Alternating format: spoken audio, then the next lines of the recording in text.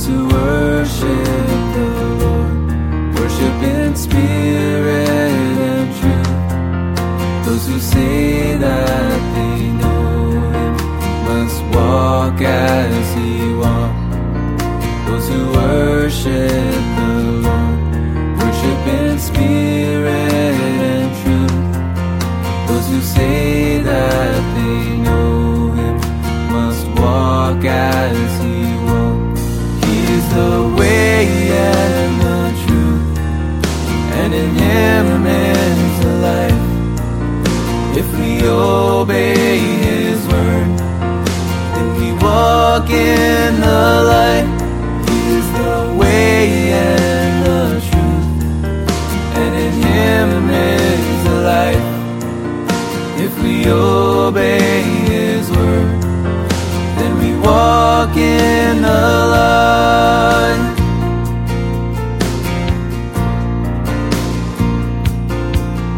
If we say that we know Him, but we don't keep His word, then we walk in the darkness, and the truth's not in us. If we walk in the light, we will have fellowship sweet, and the blood of Jesus will cleanse us from sin. He is the way and the truth, and in Him is the life. If we obey His word, then we walk in the light. He is the way and the truth, and in Him is the life.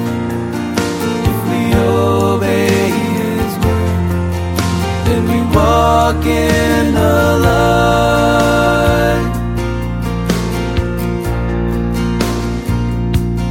He is the way and the truth, and in Him is the life. If we obey His word, then we walk in the light. He is the way and the truth, and in Him is the life. If we obey His word, then we walk in the light.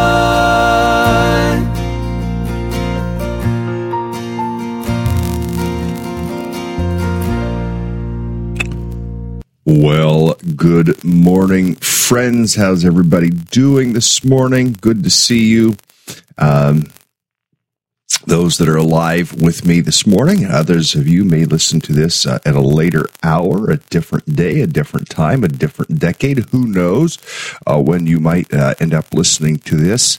We're getting into a chapter this morning, a section that I think the church does a bad job of dealing with this particular topic, with this particular subject that we're going to be dealing with this morning. And I just want to be upfront in saying that. And I think it's unhelpful. I think it leads to a lot of younger people that are not married, maybe brought up in the church, going off and sowing wild oats when they don't need to do that. But some of what has happened over the years is what I think unfortunate, bad teaching about the subject that we're going to be getting into today. So 1 Corinthians chapter 7 is where we are. I'm going to take us over there here in just a moment, and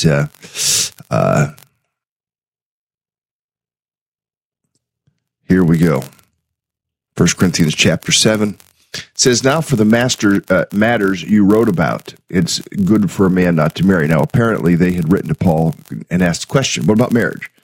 And probably what was going on is, in their day, they're thinking, well, if the Lord's going to come back again soon anyway, should we even get married? Does that make sense that we would get married? And so Paul's going to address that issue.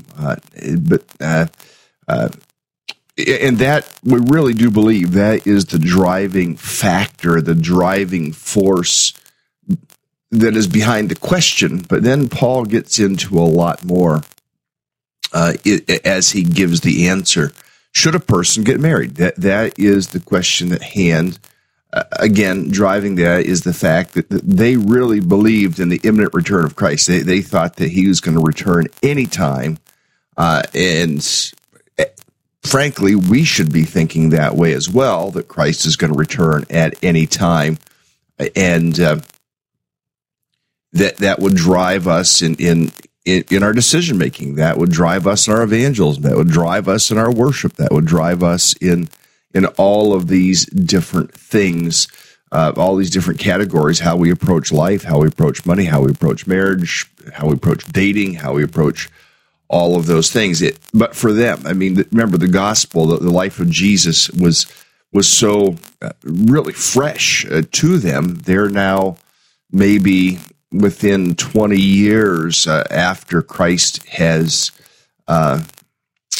ascended, 20 years or less even after the ministry of Jesus, the death, crucifixion, resurrection, ascension of Jesus. So it's within a very, very close proximity, and he told them to be ready, to be watching the parables we think about in Matthew's gospel particularly. And so they're saying, if this is the case, should we get married? So Paul addresses the issue, and what does he say about the issue? That's what we want to look at here this morning and give consideration to just exactly how Paul answers this. He says, it is good for a man not to marry. Now, why would he say that? He would say that, and you will see later on down in some verses here where he will, and we might not even get to this today. It might be tomorrow and we get to this. It probably will be tomorrow and we get to this. But he's going to say the fact of the matter is, if you're married, then you have to give a certain amount of your energy to the marriage. You have a marriage partner. You have a husband. You have a wife. If you're a woman, you have a husband. If you're a man, you have a wife. Biblically speaking, there is not, a husband and wife situation. Of course, they don't call it that. They say there's this man is the husband and this man is the wife, or this woman is the husband and this woman is the wife. Oftentimes that is how they do this, or they call each other wife, call each other. Anyway, the idea of marriage reserved for man and woman. That is the biblical teaching, and there's fact. Part of our family asked questions yesterday, even about this very issue, and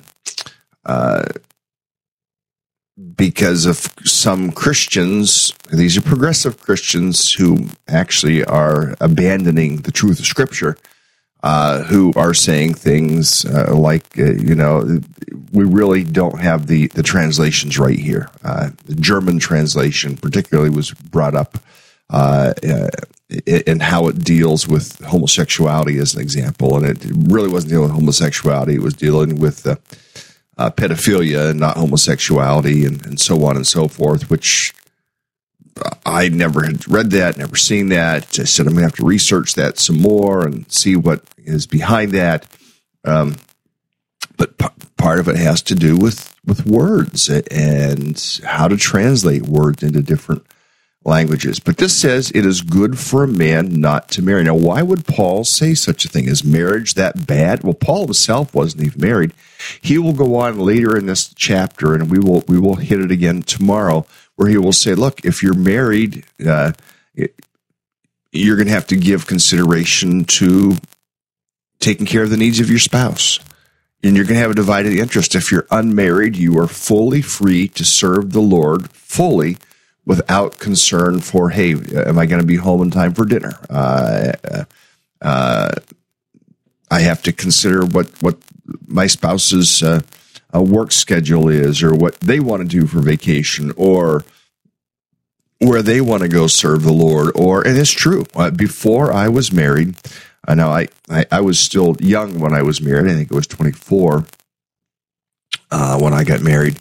But I had a year and a half of ministry before I was married, and I could come and go as I wanted to come and go. Wendy lived in Lancaster, Pennsylvania. I lived in Sagertown, Pennsylvania, 325 miles apart. And I wasn't thinking every day I needed to check in and find out what time dinner's going to be. I could eat when I wanted to eat. I could have Bible studies every single night of the week if I wanted to, as long as I was writing her letters and calling her on the phone. It was all good.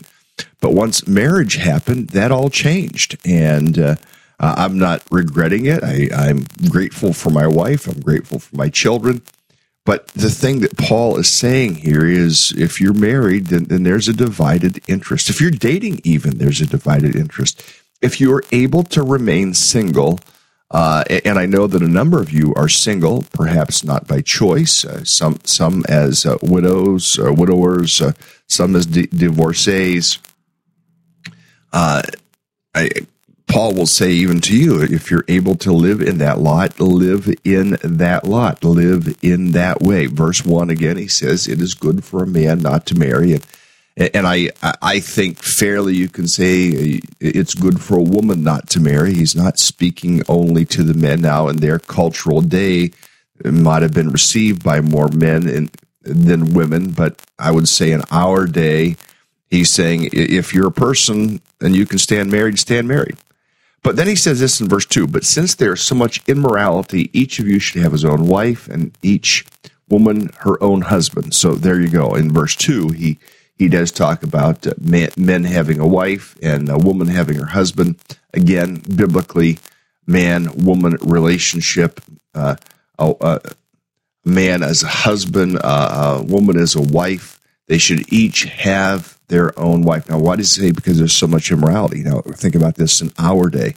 Because there's so much immorality even in our day. It makes it tough. It makes it challenging. It makes it difficult. And I talked about this some yesterday. I mean, we look around. Television is an example of that. I mean, they talk about anything on television for commercials anymore. And, you know, they have men and women prancing around in their underwear on doing commercials. They will have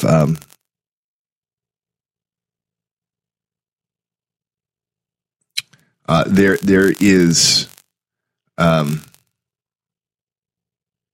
saw a comment there.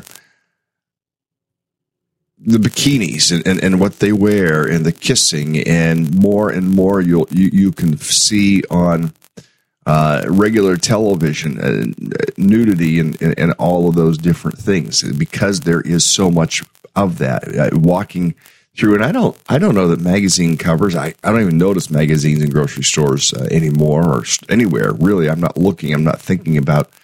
But I even this week I was listening to Adrian Rogers, who is deceased now, but listening to just a little clip of a message, and he was talking about even getting through the grocery store, the checkout, and needing to put blinders on because of what's on magazine covers. It is all around us. They put it on billboards. It's everywhere, and this is where Paul says in verse 2, since there is so much immorality. Well, and that on top of that is the fact that in Corinth, I mean, they worship sex. They worship the goddesses of sex, and they probably had shrines or what they would have even called perhaps temples and temple prostitutes, male prostitutes, female prostitutes. And because of how rampant sexuality was in the Corinthian culture, Paul writes these words: each person should have their own husband or their own wife. Now, I do want to jump over for just one moment into the comments here, and we take a look.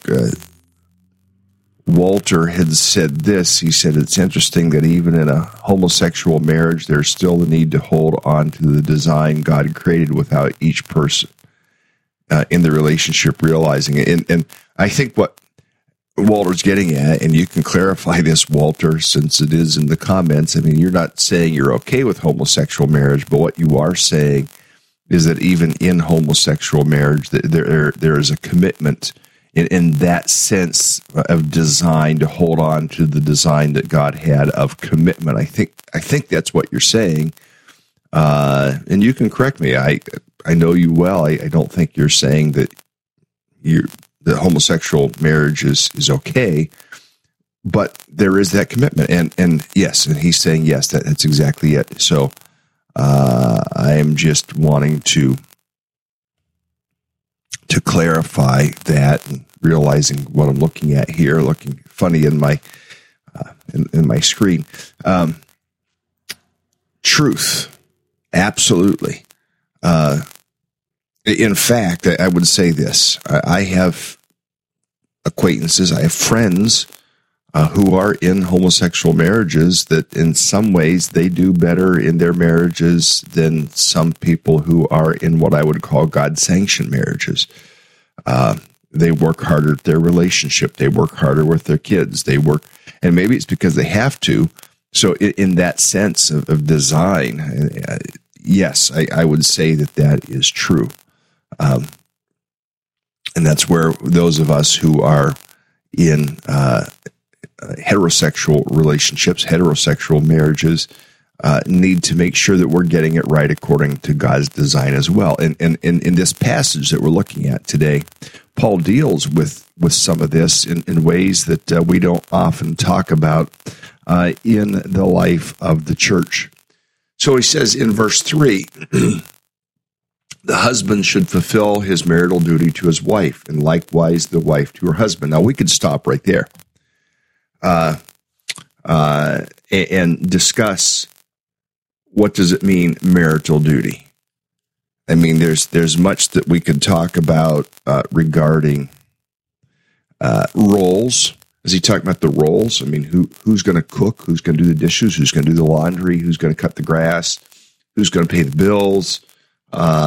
Is that what he's talking about here in terms of marital duty? And we're going to get in. He's going to define what he means here by marital duty. He's not talking about roles, but that is something significant that could be talked about. You know, what are the roles? What are the things that we need to be thinking about in terms of marriage? And when I do pre-marriage counseling, that's one of the questions I ask is who's going to handle the checkbook? Who's going to handle the bills? I mean, how are you going to handle the housework? Are you both working? You know, if one of you isn't working, in this day, sometimes it's the wife who's working, the wife who can land the better job, perhaps. And so the wife works, or the husband is the one staying home and raising the children and teaching the children, being the teacher, being that influence. And I'm not saying whether that should or shouldn't be. I'm just saying it is. Or if it's a case where the husband's working and the wife is staying home, I mean, isn't it reasonable to think that a man comes home and if the wife isn't working, that he shouldn't come home and also have to? Or inversely, if it's a wife that's working in a husband's home, she shouldn't have to come home and cook the dinner and do the dishes and do the laundry and do all those things. I mean, whoever is staying home as their full-time vocation, that would be their responsibility to take care of those types of things. In our home, we share the responsibility, and we share the responsibility because both of us work, and so we share the load. We share the responsibility in that way. But that isn't what we're talking about here. We're talking about sexuality in the Christian marriage. So let me get us back into that section. As he talks about marital duty, in verse 4, he begins to describe what it means. The wife's body does not belong to her alone, but also to her husband. In the same way, the husband's body does not belong to him alone, but also to his wife. I know Christians who would be aghast, and I'm sure they've read this, but they probably skip over it or read it real fast because it's uncomfortable. For some people, not for me. I know some Christians who think that sexuality in marriage is only for the purpose of procreation. And if you don't know what procreation means, it means to have kids. And that's it, So if you want to have a child, you have sexual relationship, and that's the only time. No, I vehemently disagree with that. That is not the case. The wife's body does not belong to her alone, Paul says, but also to her husband. In the same way, the wife's body does not belong to him alone, but also to his wife. Now, you juxtapose that with the war cry of the feminist movement or the woman's movement. What am I? It's my body, my choice. To which I would say, then you know what? If it's your choice, then don't have sex so you don't get pregnant. That would be what I would say. I mean, to me, it's ludicrous that cry, my body, my choice. I should have the right to have an abortion. Well, you should also have the right to be responsible for, as educated, as intelligent as we are in the 21st century. You should know better and not get pregnant in the first place. That would be my response to that. Paul says this: in a marital relationship, your body belongs as well, not only to yourself, but also to your spouse. He says it so clearly, and he goes on and says this in verse 5, do not deprive each other except by mutual consent and for a time, so that you may devote yourselves to prayer, then come together again, so that Satan will not tempt you because of your lack of self-control. Sexuality. When he talks about the body here in verse 4, he makes it abundantly clear that he's talking about sexuality. The wife's body does not belong to her alone. In the same way, the husband's body does not belong to him alone. I mean, this would be, for those of you that are married, this would be a great section of scripture to talk about as a married couple. Frankly, we often are not good at being open and honest with our spouses to talk about such things. There is a duty that a husband has to a wife. There is a duty that a wife has to a husband, and it shouldn't only be duty. I think that sex is a wonderful gift from God. God is the one who designed us biologically the way that we are designed. It is God who put nerve endings in certain places for our pleasure. God designed us in that way for that pleasure. And there's the dopamine, the serotonins, all the various chemicals in the body, the various hormones that are a part of sexual experience, sexual arousal, sexual release. All of that, God put those things there. And yes, they may serve other purposes beyond sexuality, but they are also something that are a strong factor in our sexuality. And Paul is teaching here that what we should be doing is taking care of the needs of our spouse.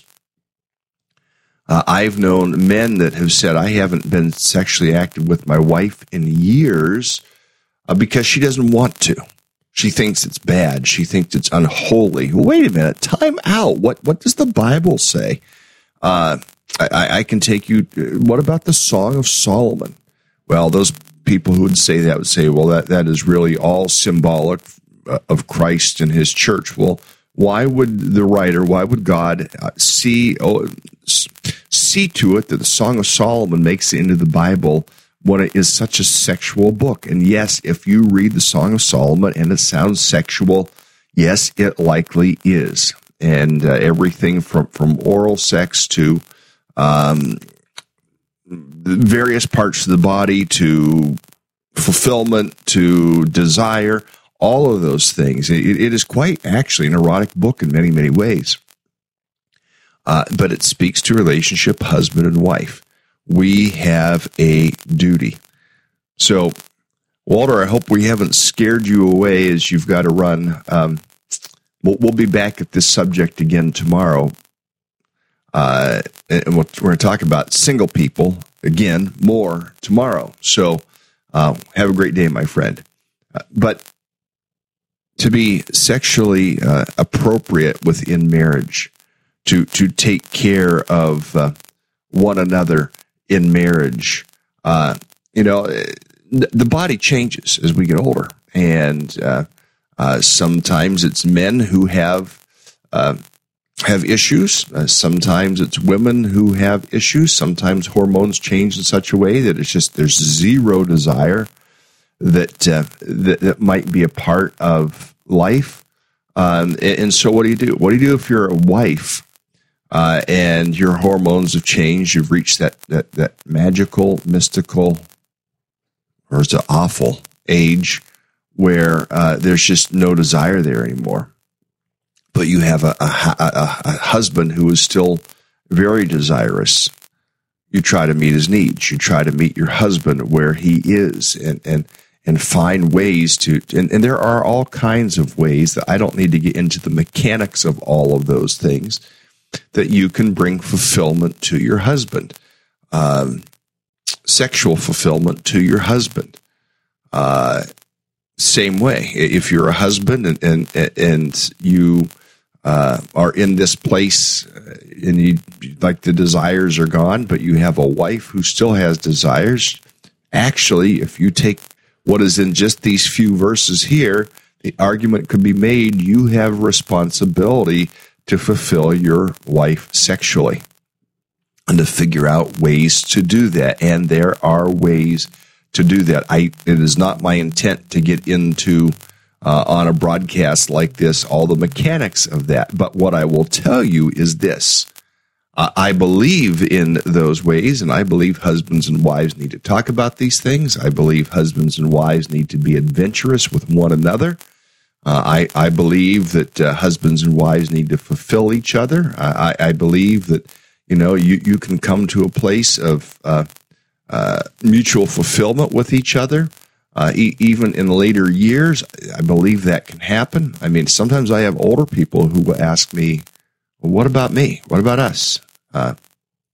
There are things, there are ways, there are means of bringing sexual satisfaction into your marriage and to keep it there. Verse 5, and I'm going to land on verse 5 because I'm almost out of time. It says, do not deprive each other except by mutual consent and for a time. He says, don't just do it for years. Bad teaching in the church that sex is dirty. Sex outside of marriage is dirty.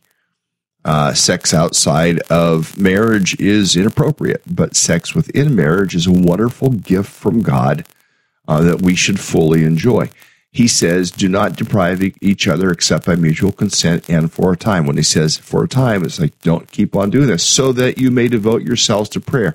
In other words, you take the break sexually for spiritual reasons. You take the break sexually so that you can pursue the Lord. That is what Paul is saying here. Then he says in verse 5, then come together again so that Satan will not tempt you because of your lack of self-control. So what happens is if you're a husband and you're holding out on your wife, or you're a wife and you're holding out on your husband, you might be aiding and abetting them into pornography. Now you could say, well, no, that's the spouse's problem. Well, to a certain measure, but the things that Paul says here, I think there is a mutuality to this. That if you're holding out on your spouse, you can actually be hindering them and allowing Satan to tempt them, allowing the flesh to tempt them. And so we have a responsibility to take care of the sexual needs of our spouse. So this doesn't need to be abusive. It doesn't need to be, but it's something you need to think through. When I do pre-marriage counseling, I'll talk to people. I'll say, now sadly, I'll say this. Most people that I am pre-marriage counseling, I've only had two couples, actually, two younger couples. I'll just stick with younger couples that have said to me that, no, take it back, three in the last 20 years that have told me that they haven't been sexually active. Now, it isn't that they haven't, been tempted. It isn't that there hasn't been some petting or some of those things. And I'll say to them, you guys really need to talk about, what will be acceptable in your sexual fulfillment and sexual expressions within your marriage. You really need to talk about that. Many people, unfortunately, have abandoned the Lord's standard and have already been sexually active before marriage. But even then, you need to talk about what will be acceptable within marriage between the two of you. And I'm not going to get into all the mechanics and the specifics of that, but I will tell you, it can be, sex can be, should be, has been for me often a wonderful gift from the Lord, and it's something that you can enjoy within marriage and should enjoy within marriage. And in fact, I would even conclude with this morning, really the only New Testament reason that Paul gives for marriage is better to marry than to burn, which is a verse that we'll look at tomorrow. If you can't maintain yourself sexually, or you need to have that, and I believe there are more reasons than that, but Paul underscores sexuality as a reason for marriage in this particular chapter. I think it's because of love. I think it's because of companionship, and all those other things are a part of the equation in why we get married. But in this chapter, Paul will say it's better to marry than to burn with passion. So if you're single, we'll talk about that tomorrow. If you're married, talk to your spouse. Here's a great old book, Intended for Pleasure, by Ed and Gail Wheat. It is a classic. I still recommend that book. Another book is by Mark and Grace Driscoll, and I'm dropping the title of it right now, but it's about marriage. It's a red cover. It's another really good book, and it does get into a few chapters on sexuality and marriage. Really, really good book for Christians to think about. Well, friends, you've had enough today. I'm going to let you go. Lord, help us to live in a way that honors you in public, that honors you in marriage, that honors you in singleness. Lord, help us to live in ways to honor and to glorify you. And again, today we pray that you'd stop the war in Ukraine. We pray that you'd stop the war that's taking place in Israel and Gaza, and that you would prevent the war. That's our prayer. But Lord, also we pray that if you were setting the world stage for the next things to happen, then help our eyes to be open and aware of those things as well. So, Father, hear our prayer today. Help us to live for you in all we think, say, and do. In Jesus' name, amen. Have a great day, friends. I'll see you tomorrow.